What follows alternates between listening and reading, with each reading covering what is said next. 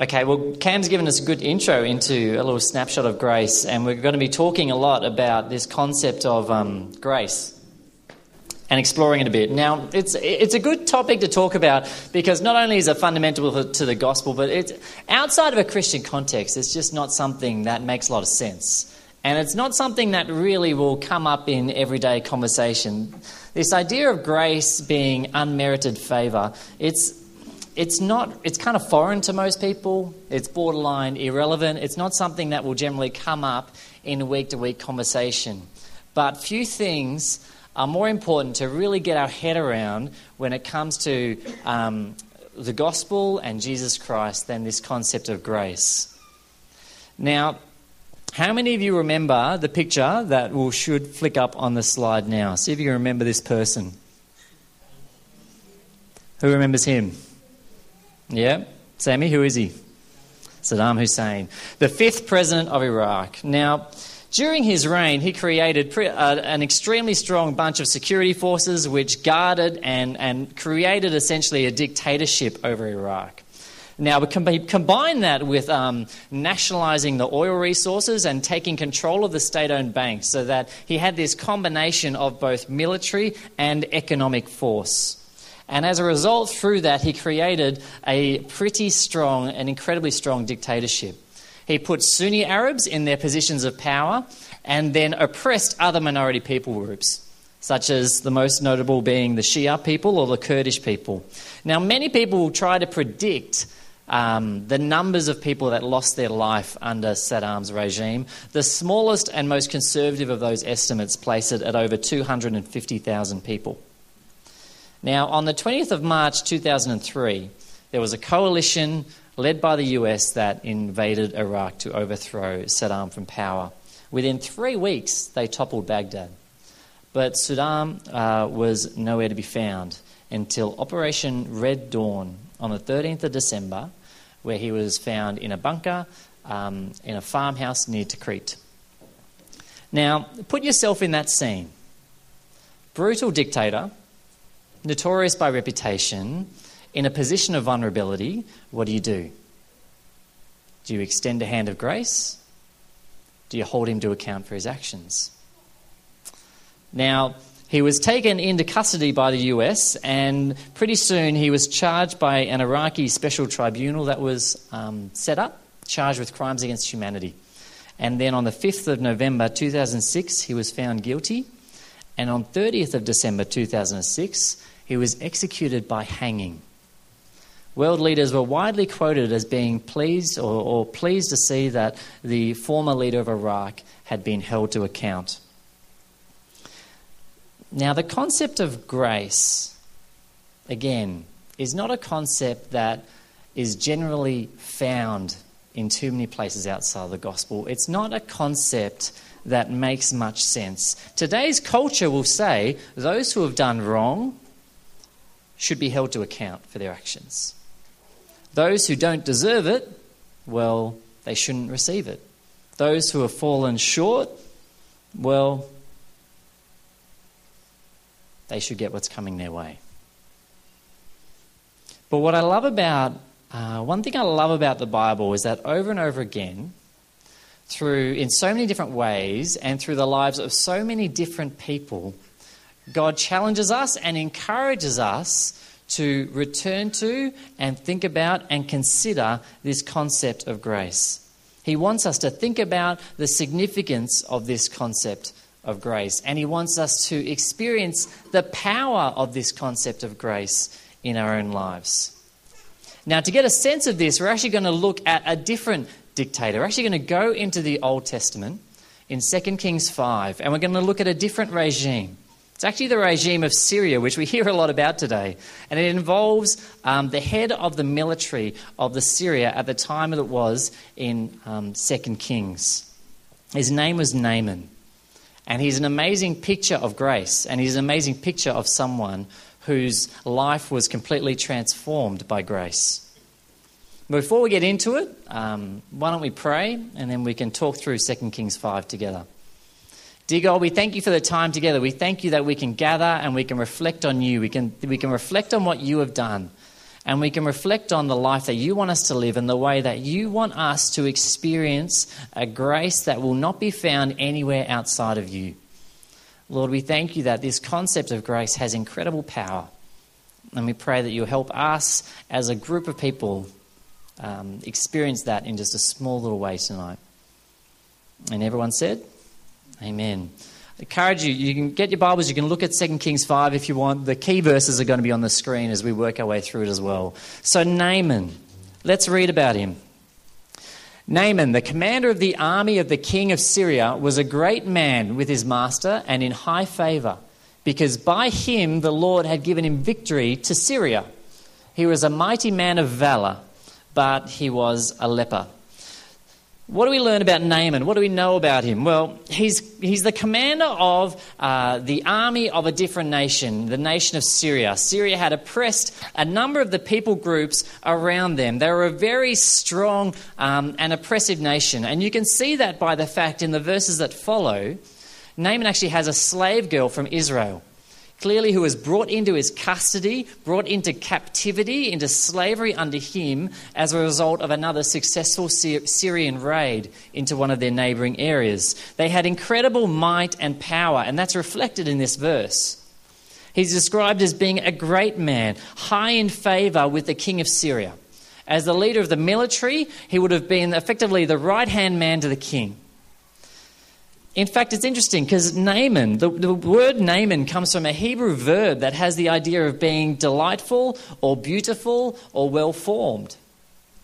So it creates this image of someone who is successful, someone who is good-looking, someone who has all this status and who is powerful, who represents an incredibly successful man who is second in charge to the king. This is Naaman. But he was a leper. Now, what does that mean? Well, many think of leprosy as a skin disease. Leprosy, if I can talk about it for a second, leprosy is actually a disease of the nerves. And it attacks the nerves so that it inhibits the ability of the body to send warning signals to the brain. Okay, signals like pain. Pain is your most common warning sign. So if something is hot, you've boiled a kettle, you touch it, immediately you'll bring it away because it will hurt. Your body will say, that's dangerous, take it off. You can imagine if you lose that sensation, you don't know what you're doing is wrong. Okay, and so these people would often have incredible deformities and problems because they would have infections and damage that's caused by the fact that their body's just not sending these warning signals anymore. And it was combined with this disfigurement that could happen, both in terms of their skin but also their bones. It would result in twisting or curling of limbs and fingers, horrible disease.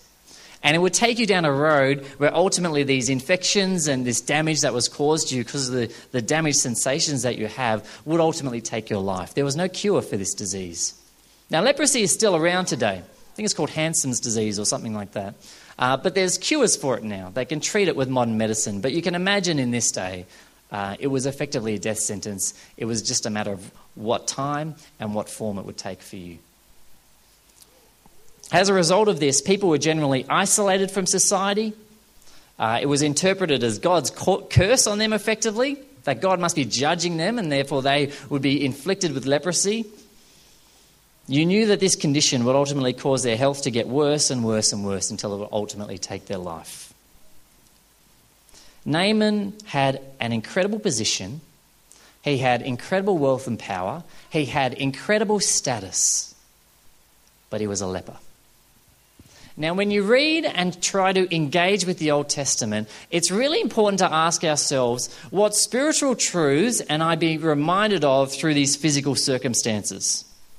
Because in spiritual terms, the Bible doesn't speak of leprosy. It speaks of a different concept called sin. Sin is a description that the Bible uses to describe a state of our heart, which says, I care more about my needs than I do of God. I place my own desires and my own priorities and my own wants and needs above those of God. I want to rule my life and determine my steps rather than let God take that position. Sin is effectively almost a state of our heart rather than any individual action. And the Bible tells us that, like leprosy, sin is a problem. What makes sin a problem? Well, let's look at some of the parallels between sin and leprosy. Like leprosy, sin is an insidious disease that takes over a person's life. It might start innocuous. It might start, you may not notice it at first, but its effects soon become apparent and it takes over a person's existence. Leprosy started with the nerves and then works its way around the body. In the same way, sin starts at the heart and then it filters out to take control of the way you live your life. Leprosy, as I talked about it takes away those pain sensations or warning signs that told you there was trouble or gave signals to your mind about what was going on. And in the same way, sin desensitizes us. It desensitizes us to what God might be trying to say to us through the Holy Spirit. It desensitizes us to the warning signs that we would otherwise receive about the things we are potentially engaging in. And so God becomes more and more and more removed from the picture. And just like leprosy was the beginning of a road that led to death, well, the Bible describes sin as a road which leads to spiritual death, in the form of a separation from Him now, a removal from that presence, and a separation and an eternal death that is seen in its fulfillment on that day of judgment in eternity. But you know what is just as important to remember is leprosy. Just like leprosy didn't distinguish between individuals, okay? It didn't distinguish between the rich or the poor, the male or the female, the old or the young. Naaman had incredible status, but he wasn't immune from leprosy. In the same way, sin doesn't distinguish. Sin doesn't distinguish between you or I, male or female, Christian heritage or not. It's a wrestle for all of us. It's a reality for all of us. It's something we all have to deal with. None of us are perfect. I'm Paul, but I'm a sinner. We heard from Cam and his amazing journey with God. But even within that, it's clear, Cam's a sinner. These guys singing worship songs up the front, I love them, but they're a sinner. Sin doesn't distinguish. We all have a problem that we need to deal with. We all have a problem with sin. So what does Naaman do about his problem? Well, I'll just summarize for you what happens in verses 2 to 7, okay? His slave girl, the Israelite slave girl, says to him, hey, there's a prophet in Samaria, in Israel. There's a prophet who can heal you from your disease. You should go speak to him. She was referring to the prophet Elisha at that time. So Naaman goes to the king of Syria, tells them what they're told, and the king of Syria then writes this letter, gathers up these gifts, and sends them to, not to the prophet, sends them to the king of Israel. And the letter that was delivered, so then Naaman and all these gifts arrive at the doorstep of the king of Syria, effectively, and the letter says, essentially, I've sent you the commander of my military with all of this expensive stuff. Now cure his leprosy. Now you've got to love this move and these actions from Naaman and the king of Syria, okay? Because they were told to just go see the prophet and he would be healed, full stop. That was all they were told to do. That was all they were told was required. But instead they go to the king of Syria and they go with all of this financial and political clout and they await healing from the king of Syria. Now to their defense, this would have been customary. This was already unusual. It would have been even more unusual for the king of Syria to go to some average person's house, present the commander of his military and says, now you need to heal them. It's more customary to go to their representative of another nation, if you like. So the king speaking to the king. So he goes to the king of Israel and sends all these special gifts so as a gesture of not necessarily friendship, but as a sign that this isn't a threat. I'm asking something in return from you. But the king's response is interesting in verse 7. It says that he tears his clothes out of fear. He says, am I God? Am I God that I can do something about this? Because he knows he can't cure leprosy. Only God can do that. Am I God to kill and to make alive, that this man sends word to me to cure a man of his leprosy? Then he says, only consider, see how he is seeking a quarrel with me. He's thinking, surely he knows I can't cure this man. And then he's thinking, he's brought all these expensive gifts and things. If I don't cure him, then he's probably just going to get angry, be offended, and use it as an excuse to raid my nation again. The Syrians did what they thought was right. They used whatever financial, economic, political means they could do, but it was never going to cure Naaman of his condition, was it? Now, before we start getting too excited, though, and criticising Naaman and the king of Syria for what they've done, let's just stop and think for a second about how we tend to respond to our problem of sin. You see, Naaman did something right.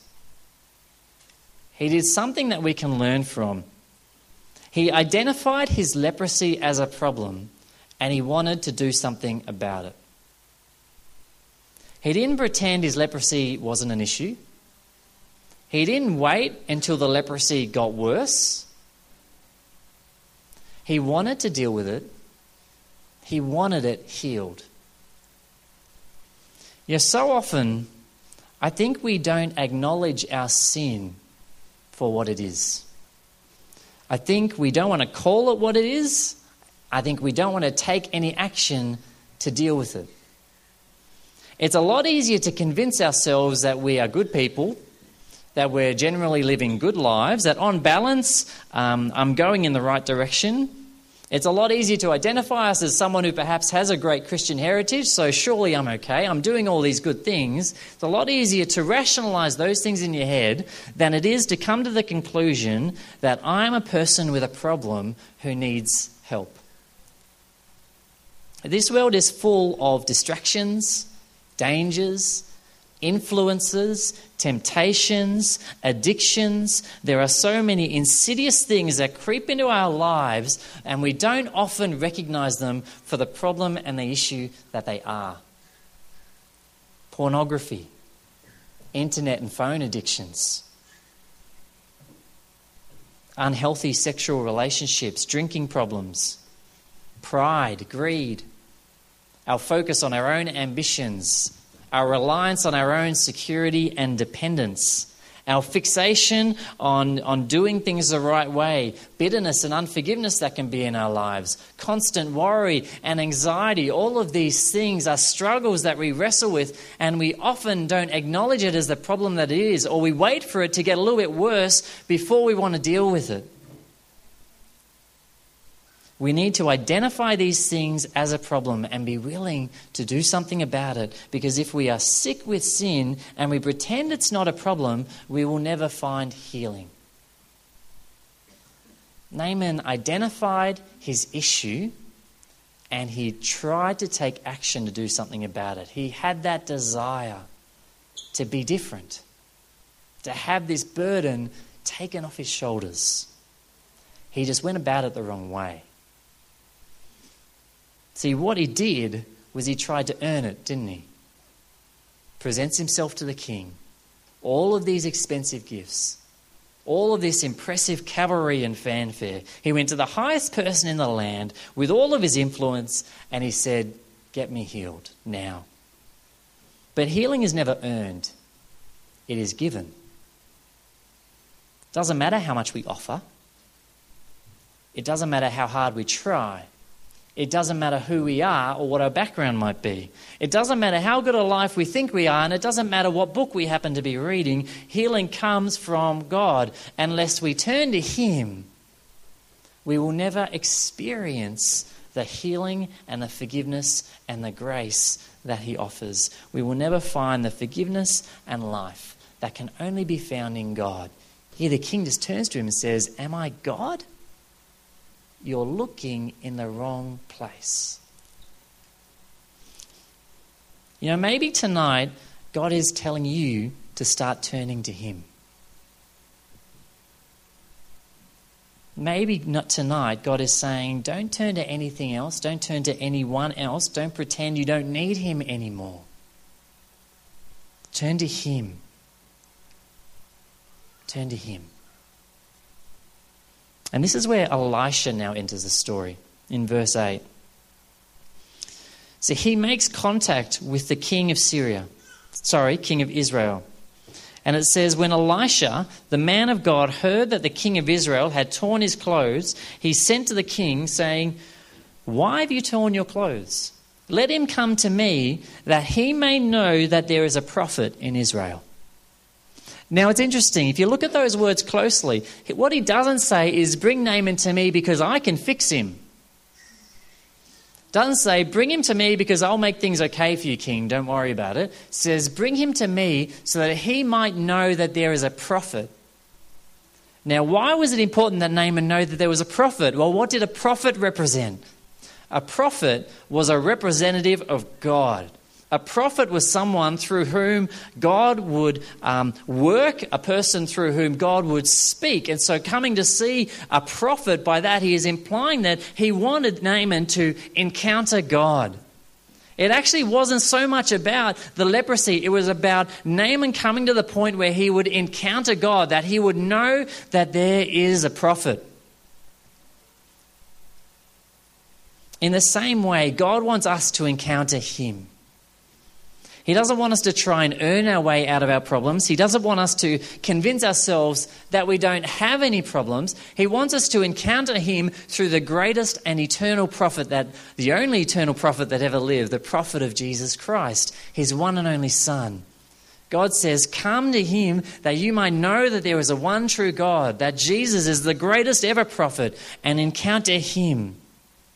To encounter him, to allow him through Jesus to tackle our sin problems and to provide the healing and life of forgiveness that can only be found in him. So Elisha says, "Come to me, send him to me, so that he might know that there is a prophet in Israel." So Naaman arrives at the door of Elisha. And he arrives there, I like this, he arrives there with all of his chariots and horses. You can imagine what's all of a sudden appeared outside Elisha's house. It's not just Naaman, it's all of this conclave, it's all of this, all the cavalry, the horses, all the fanfare, all the ceremony that goes along with the presence of the commander of the military. And what does he actually do? It says, Elisha sent a messenger to him, saying, "Go and wash in the Jordan 7 times, and your flesh shall be restored, and you shall be clean." But Naaman was angry, and he went away, saying, "Behold, I thought he would surely come out to me and stand and call upon the Lord his God," and I like this, "wave his hands over the place and cure the leper. Are not the rivers of Damascus better than the waters of Israel? Could I not wash in them and be clean?" And he turned and went away in rage. You know, encountering and following God will often look different from what we expect. Naaman was clearly expecting that when the commander of the military presents at your door, you at least go and greet him yourself. You wouldn't be expecting him to come out and want an autograph. This is a second in charge the king of Syria has presented at his door, and he doesn't even show up himself. He sends a messenger. And then you can see the expectation was he was going to come out, and not just come out, call upon this amazing act of God, wave his hands around and do something incredible, and all of a sudden he would be healed. He was expecting the miraculous all of a sudden to just happen right there and then. But it didn't pan out the way he expected. A messenger comes out and it says, "You can go to the muddy waters of the Jordan and wash there 7 times. Saying, "Well, I'm going to wash. Surely it makes more sense for me to wash in the beautiful, clean rivers of Syria. It doesn't make any sense for me to be cleaned by going to the putrid, muddy waters of the Jordan." So at this point, it's seeming all like a big practical joke, and so he leaves angry. In the same way, well, in a different way, but in a parallel, encountering Jesus can often be a different experience from what we expect.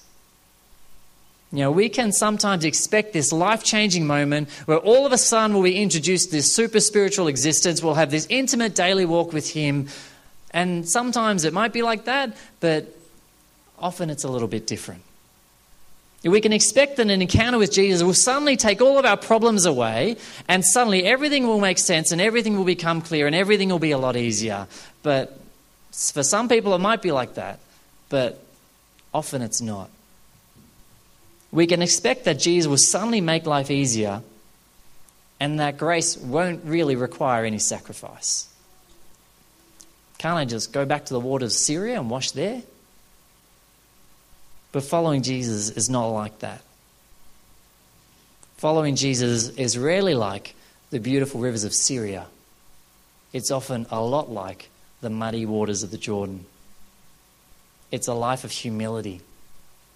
It's a life of sacrifice. It's a life of obedience that takes us wherever he leads us. But most importantly, it's a life of faith. It's a life that even though the gospel may not make sense to me, faith that it's the power of God to those who believe. You know, healing for Naaman was not about where he washed.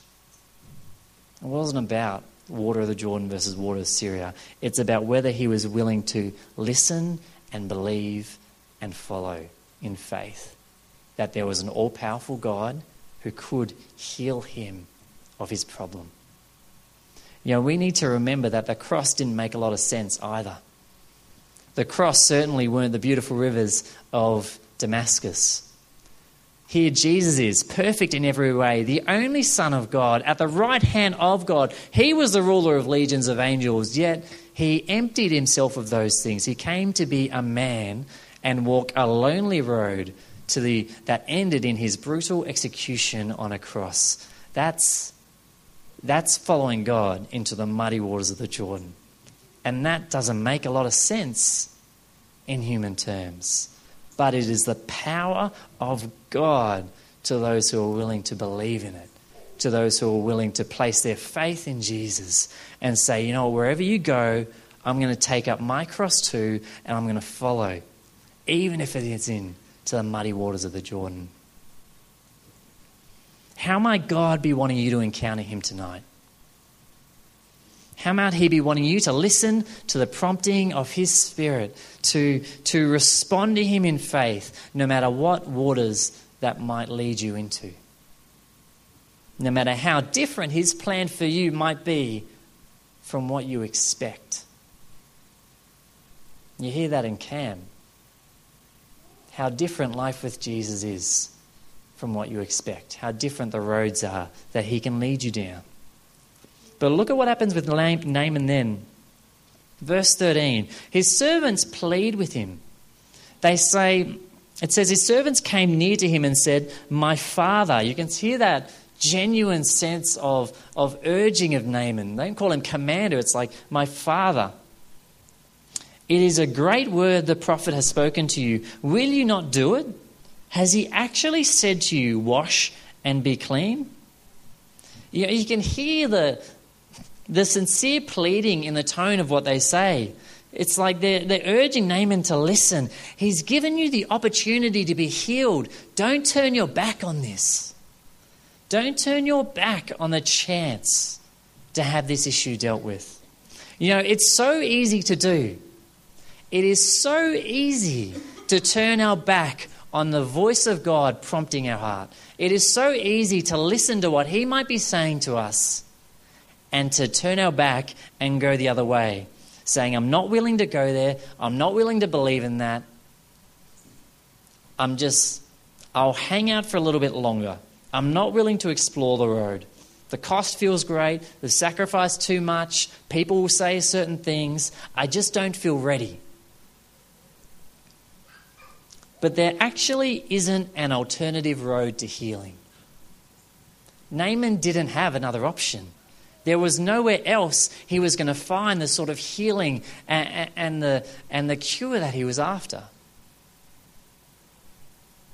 And we can't turn our back on the voice of God and still expect to experience his grace. And so he turns around and it says he obeyed the word of the man of God, and his flesh was restored like the flesh of a little child. It's like he's given this new life. All of a sudden, he's not just made clean. It's like he goes all the way back to day zero. You're given a whole new chance here. Like the flesh of a little child, and he was clean. What we can see here so clearly is that faith and obedience is linked to healing and new life. You can see it so abundantly clear. And this is the power of grace. That even though we all have a sin problem from which we don't deserve to be delivered, even though we have a sin problem which we can't earn our way out of, when we have faith that his word is true, when we believe in the prophet of Jesus Christ, when we are willing to follow him wherever that might lead us, he offers us healing and a new life that we simply could never earn ourselves. A healing and a new life that would never be due to us because of who we are or anything that we've done, but a healing and a new life that is nevertheless given to us freely when we follow him and when we're willing to follow him into whatever waters that might lead us into. Naaman was ultimately willing to go into the muddy waters of Jordan, and Jesus was ultimately willing to take that road all the way to the cross, where he bore our sin on that tree, so that through his death and resurrection, we could have life and healing and an eternal blessing that could never be taken away. And that we knew that without that, we would be lost. We had no hope. But through that, all of a sudden, we had that hope.